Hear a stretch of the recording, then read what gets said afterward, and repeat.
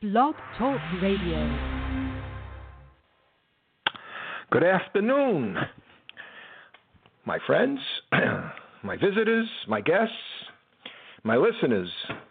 This is Dr. Simon, and today I have more stories about the religion of psychotherapy. Now, for a fuller understanding of today's broadcast, you may have to go back, or you may want to go back a week, where I did a discussion, and I was joined by a psychiatrist, a retired psychiatrist, and I am retired, and I'll talk about why that's important in a moment. And we discussed how so much of psychotherapy, as it's based on the medical model and uses medical terminology, really operates like an authoritarian religion. Let me start out by defining. Well, let me just back up a second. We were very negative in many ways about psychotherapy and didn't really explore the upside of going to a psychotherapist. So this broadcast, if I'm joined by any professionals who want to join me to discuss this topic, that would be fine. But this is really directed at the non-professional audience. Individuals who have been in or are thinking of or are in distress and think that maybe they should see a psychotherapist.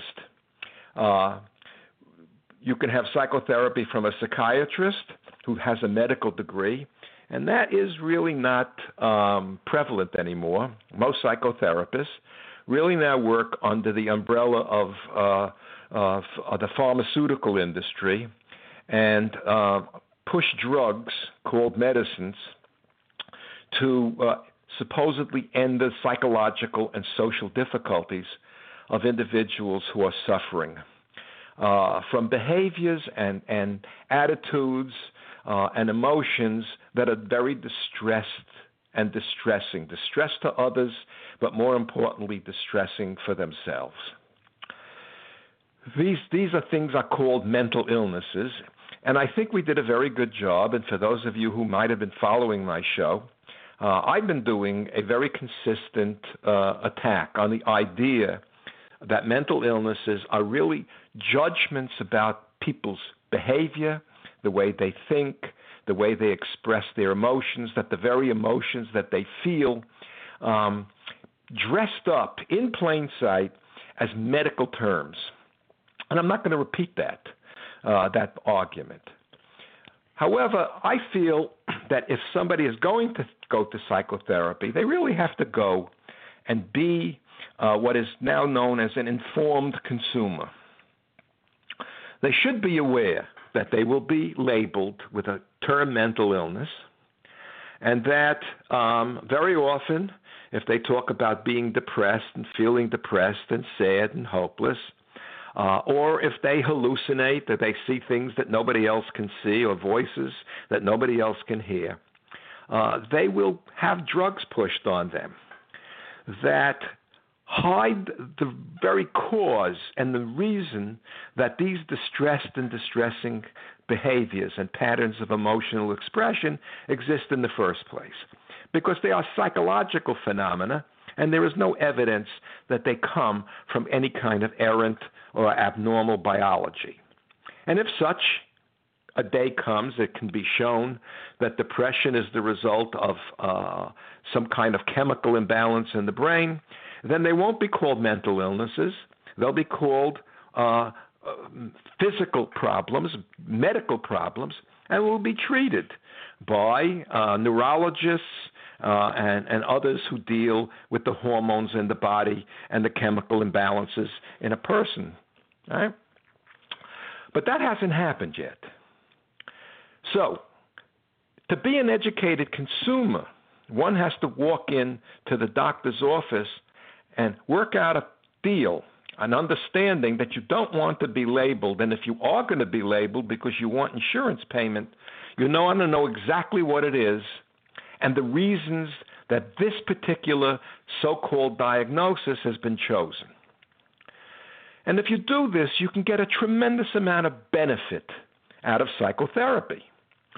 What's wrong with psychotherapy has nothing to do with what's right with it, although what's right with it gets eclipsed by this medical model and the lies that unhappiness and disturbing behavior are somehow a function of your biology and not of what most of us who work in the field recognize them to be: injustice, unfairness, brutality, that becomes internalized as a story in which you do to yourself what was done by others in the name of what was right and what was good, and at the same time get trapped in a story that you can't see from the outside. I tell psychologists, if you want to really get an education, you have to read from outside the field about the field. And I forgot to do it, but I'm going to post some books for some of my colleagues that I believe are essential reading. A book entitled by a philosopher named Hans Jonas, The Phenomenon of Life, which is a philosophy of biology. And then a wonderful book by a psychologist in South Africa called What is the Self, which is a philosophy of psychology. What psychotherapy does when it does it right is give you a perception of your own life story that you're trapped in from another outside source, where you're asked questions in a way that are non-judgmental, where you don't condemn, you're not being condemned, and it's the condemnation of you as a person that's very often the source of so much of the misery that people have, and at the same time allows a discussion to take place that's privileged, that is, it's private, it's personal. You learn you can say whatever you want to say, and you won't be judged as abnormal, except for the fact that the damn diagnosis may change and become more severe. But this is something, as the consumer, you need to understand if you want to get the best of therapy. And the best of therapy is a conversation, a discussion that allows you as an individual to learn about some of the psychological and language traps that you're caused in. And I want to talk about that in a moment. That'll be the bulk of this discussion. I believe, and I've talked about this, and I have a book that I'm very excited about that'll be out in a few months, and maybe a few weeks even, as an e-book and as a paperback book, in which I talk about my own change, the evolution, the transformation of myself from somebody who was known as a top-notch diagnostician to somebody who hates the idea of diagnosing somebody with a moral label. And I end up, for those who've watched this, listen to my show, talking about psychotherapy, and I put therapy in quotes. If in fact we're dealing with metaphorical illnesses, then this is metaphorical therapy. It's not therapy. It's an educational experience. And the educational type of experience I'm talking about grows out of and enhances the notion of democracy.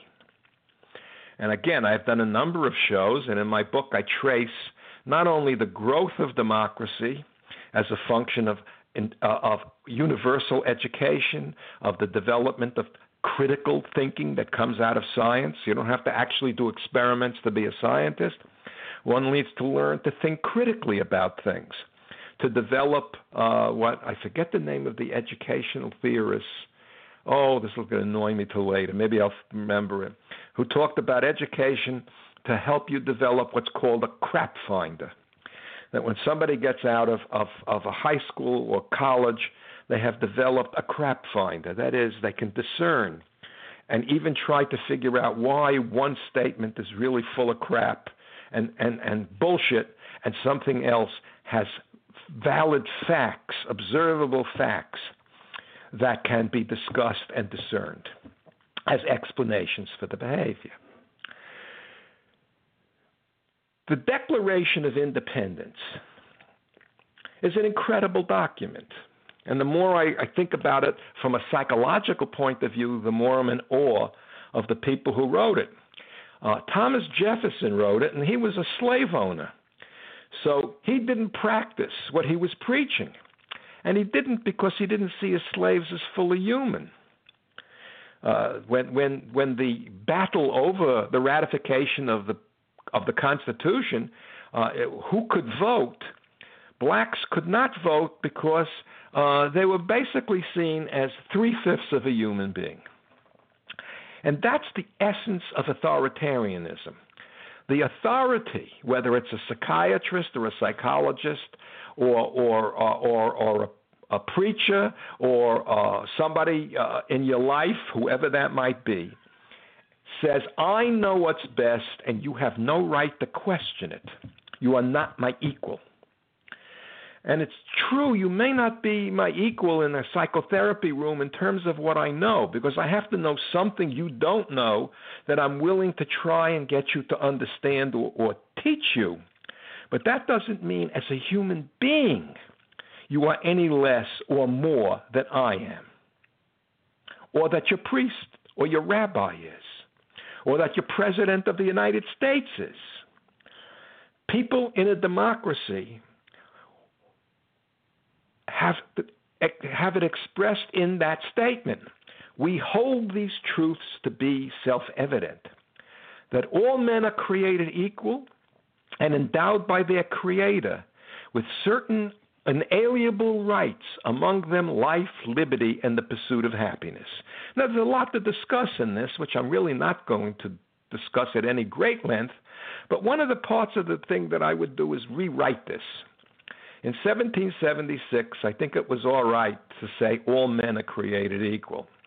I think I would rewrite it and say, we hold these truths to be self-evident that all human beings are created equal and endowed not by their Creator, because we're not created, and our forefathers believed very fervently in the separation of politics and religion. There had to be a firewall between it. They then wrote a constitution that was based on the laws of human beings as they saw fit at that time to write them. So I would say, endowed by the will and wisdom of humanity with certain inalienable rights, among them life, liberty, and the pursuit of happiness. In my book, I discuss that you can't pursue happiness.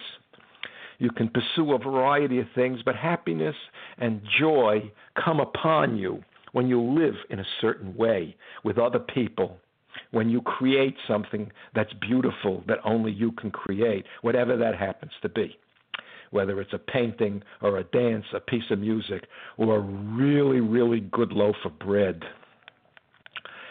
So, the authoritarian has a different idea of all human beings.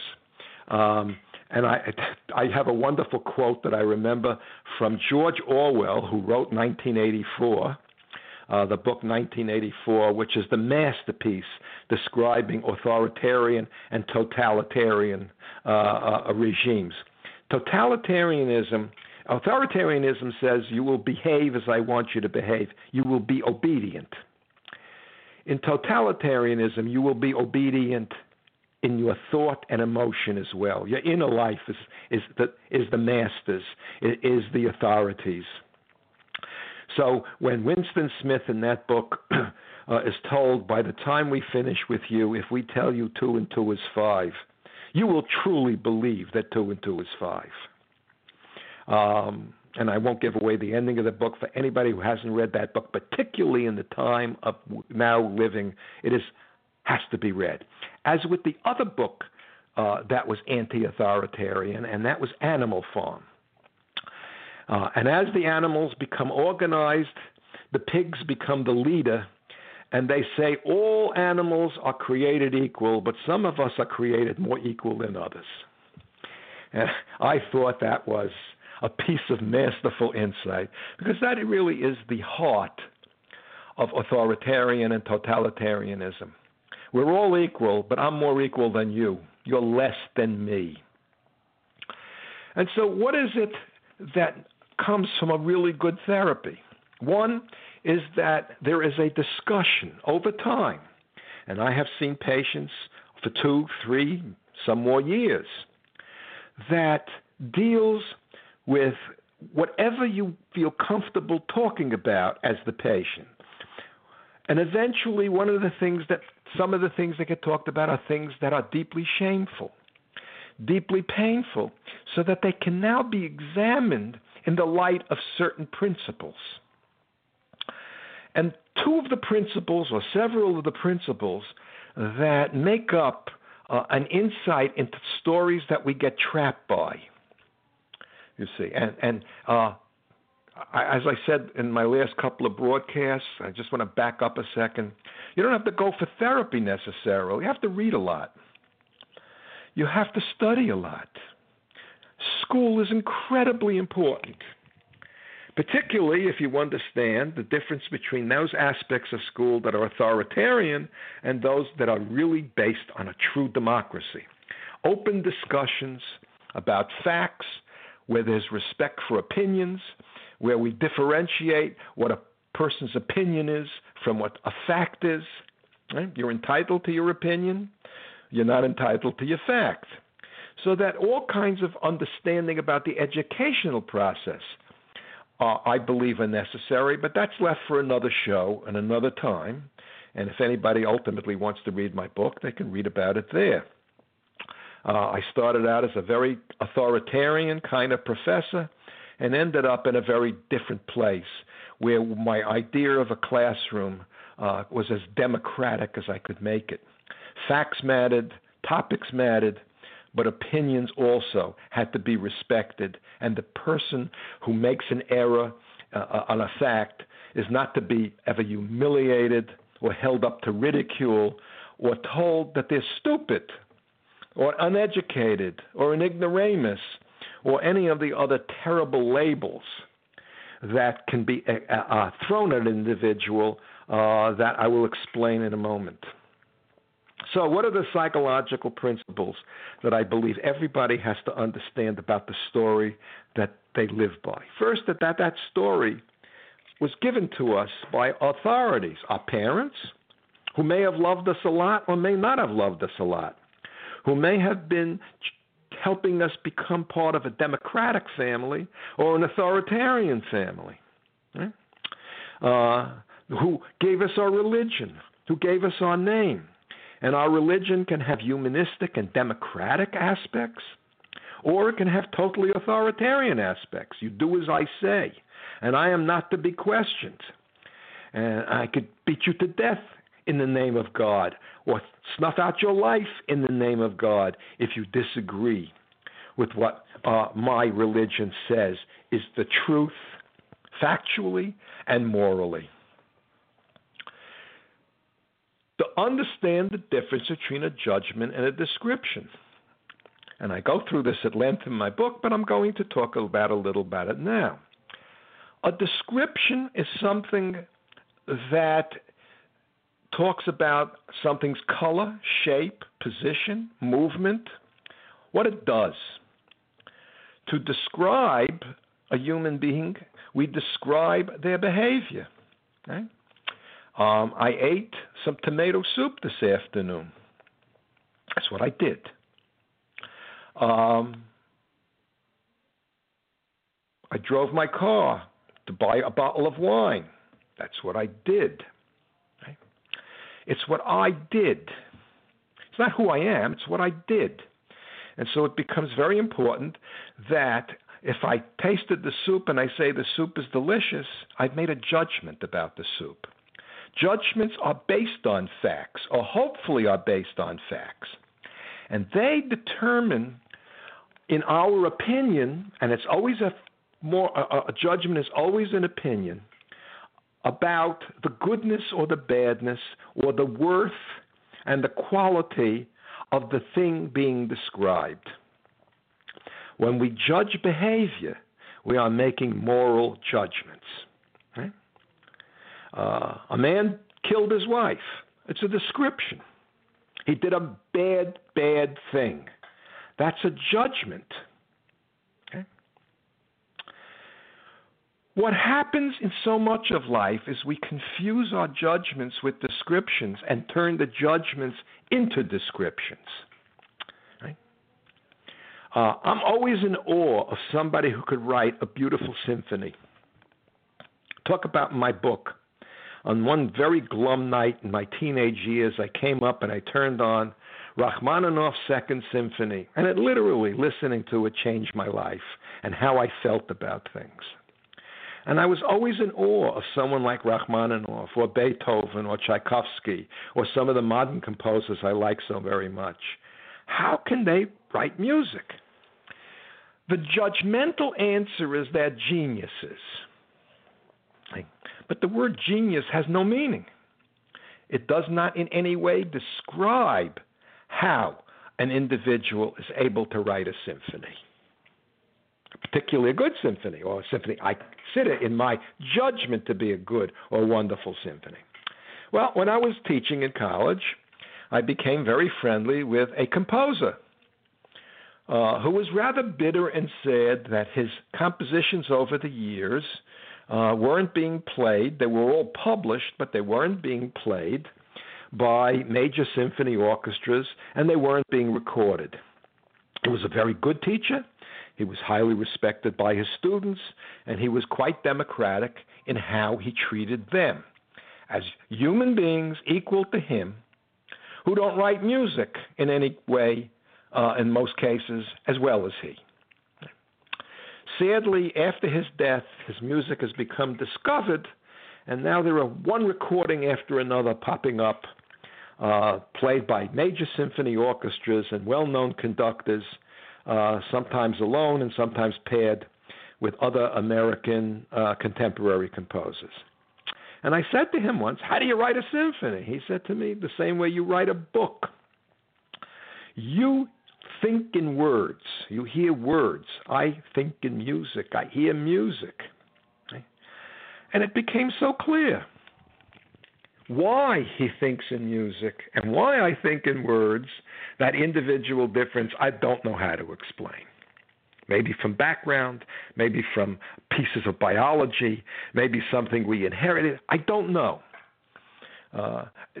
Trying to figure out why one person is different from another, not better, not worse, but different, is very difficult. There are so many factors in how we're raised and how we experience life that we end up all different from each other, even though we're all the same. We're all human and in many ways the same, but simultaneously no two of us are the same. We're all different. And that includes identical twins, right, who are born face-to-face very often, one left-handed and one right-handed. And to come into the world right-handed is very different than to come into the world as left-handed. We live in a world that is right-handed. I want to buy a golf club. I have to order it and try it after I've bought it, because very few golf clubs are on the stands in the PGA store or any other sporting goods store for left-handed players. Different world. To see the world from the left side rather than from the right side. Okay? So we're all different. The differences in the democracy are respected. They don't become the basis of abuse. They don't become the basis of I am better than you in my essence, which brings me to the next. If I judge the man who killed his wife, I judge his behavior. He committed murder, and I believe he should be imprisoned. I won't argue maybe he should be put to death. I don't believe in the death penalty, but that's another discussion for another time, if ever. But he should be punished for this. He should be held away to nothing else to make sure he never kills another individual, which I consider a morally bad, disgraceful act. Right? But if we say he is a killer, it becomes the same as he or she is mentally ill. It becomes attached, the judgment, not to the behavior, but to the essence of a person. And that is the second principle I try when I do my version of psychotherapy to get individuals to see. Many, if not most, of the people I have seen all my 51 years of work as a psychotherapist believe that somewhere their essence is defective. I'm no good. I shouldn't have been born. I'm a piece of shit. With that, I just have to do a little humorous digression. I play golf, as I've mentioned many times, and there's a wonderful comedian named Lewis Black. And Lewis Black says golf is a game for people who don't hate themselves enough.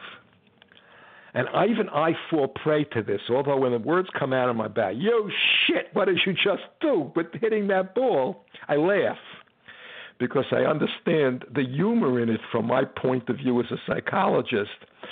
I hit a little ball in the wrong direction. There's no consequence for that. Sometimes I lose the ball, but so, no great consequence. But here I am calling myself, well, anyway, a guy I played with this week hit a 200 and some odd yard drive, a magnificent drive. And the second one he shanked off to the right into a bush. And you should have heard him curse himself and insult himself. I got hysterical. 4-letter words about himself flew. And you hear this all the time on a golf course, but you hear it all the time in people's lives and conversations. When they're angry at somebody, they curse them, their essence. You are no good. You shouldn't have been born. And I've never met anybody who doesn't judge themselves harshly, that somehow didn't come out of an authoritarian family, religion, or society in which they learned to do that just self-judging, that their identity has a defect in it. Who they are as a human being is defective. And psychotherapy as a relationship, when it does the wonderful things that happen in a good therapy, separate out these elements. A person learns not to curse themselves. And along the way, they may very well learn not to curse others. That we become more empathic, more understanding. You could really not like the sin, but as some people in the religious right say, hate the sin, love the sinner. And every time I hear someone, which is rare, actually carry out on that statement, I'm amazed, because most of the time is the sinner is coextensive with the sin. Just as in so much of psychiatry and psychology, and those who practice in the mental health industry, as I refer to it and others refer to it, it is the essence of the individual that is defective. I am a schizophrenic. I am a depressive. I am obsessive compulsive. To learn the difference between a judgment and a description, and to learn that I sometimes do bad things rather than I am bad, is enormous and freeing and allows individuals to grow. Because if I do a bad thing, I can say I'm sorry. I can seek forgiveness. I can change my behavior if I learn how. But to say I am bad or evil or wicked or nothing or nobody, nothing can be changed. To live in a world where you're surrounded, or we're surrounded by people who are nothing and nobody and shits and stupid, is to live nowhere. It's to live in a very dark place. So psychotherapy, if it's handled correctly by the professional and by the educated consumer, and this broadcast, I try to avoid at all times a how-to book or a how-to show. I don't know enough for anybody to live their life. But I do know that the capacity to intellectually and emotionally evaluate the stories that we live by, the narratives, and the way we express ourselves to other people about ourselves and how we talk about them. When we confuse judgments with descriptions, and we don't judge behavior but judge the essence, the soul, if you will, of the human being, make for very different lives. Gee, I feel good about today's show. I felt really good about my discussion. I was joined last time by this wonderful retired psychiatrist. I should talk about that for a second. And I thought we had, from my point of view, a real meeting of minds. Psychotherapy is a product of democracy. It's a product of science. It's a product of education. To me, it is a form of education that when done, when practiced in a democratic way, in which all human beings are equal and endowed with rights to life, liberty, and happiness, it's a wonderful process. When it is part of this medical model that says you are damaged, you have a brain that will need drugs for the rest of your life to be squared away, it's a horror. It's wrong. It is immoral. It is ignorant.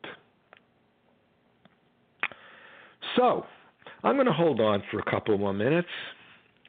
I gave myself 45 minutes, so I've only been on the air for 22. So I'm going to hang out for a couple of minutes and then end this because even I can't listen to myself for more than a half an hour. When I discuss with somebody else, like last week, I had this wonderful discussion. Oh, by the way, that's what I wanted to say. I can be very free with my attack on the negative side of psychotherapy. And Lee Coleman, my colleague and friend, can be very free with his attack on psychiatry, in part because we're both retired and no longer depend for our livelihood on an income derived from calling people mentally ill and doing psychotherapy without the quotes. I know that he was outspoken before he retired, as I was, but I now feel comfortable going on the air and trying to get people to understand who are not professionals how to become a patient and find a therapist. And if they have to, find a therapist and create of that person the kind of therapist who will help you understand the dark stories that you are suffering by and have trapped you, and at the same time understand the difference between doing bad and being bad, doing good and being good. So, I'll be alone today. I don't expect it would be different. And so I think I'm going to end my episode and make sure it comes on and can be accessed later by anybody who might wish to access it. I don't think I'm having anybody call in. Okay. Have a wonderful day, a wonderful evening, wherever you are. I'm looking outside. There's some very dark clouds, and about 30 miles north of here, there are tremendous downpours with thunder, lightning, hail, and I suspect of tornadic activity. Not good. Not good. So, good night. Goodbye. Take care.